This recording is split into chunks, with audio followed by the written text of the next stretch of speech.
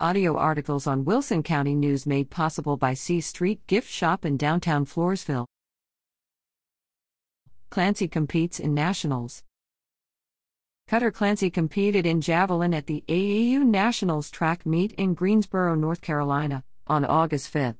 Clancy, a Stockdale High School 2022 graduate, placed 23rd out of 81 competitors.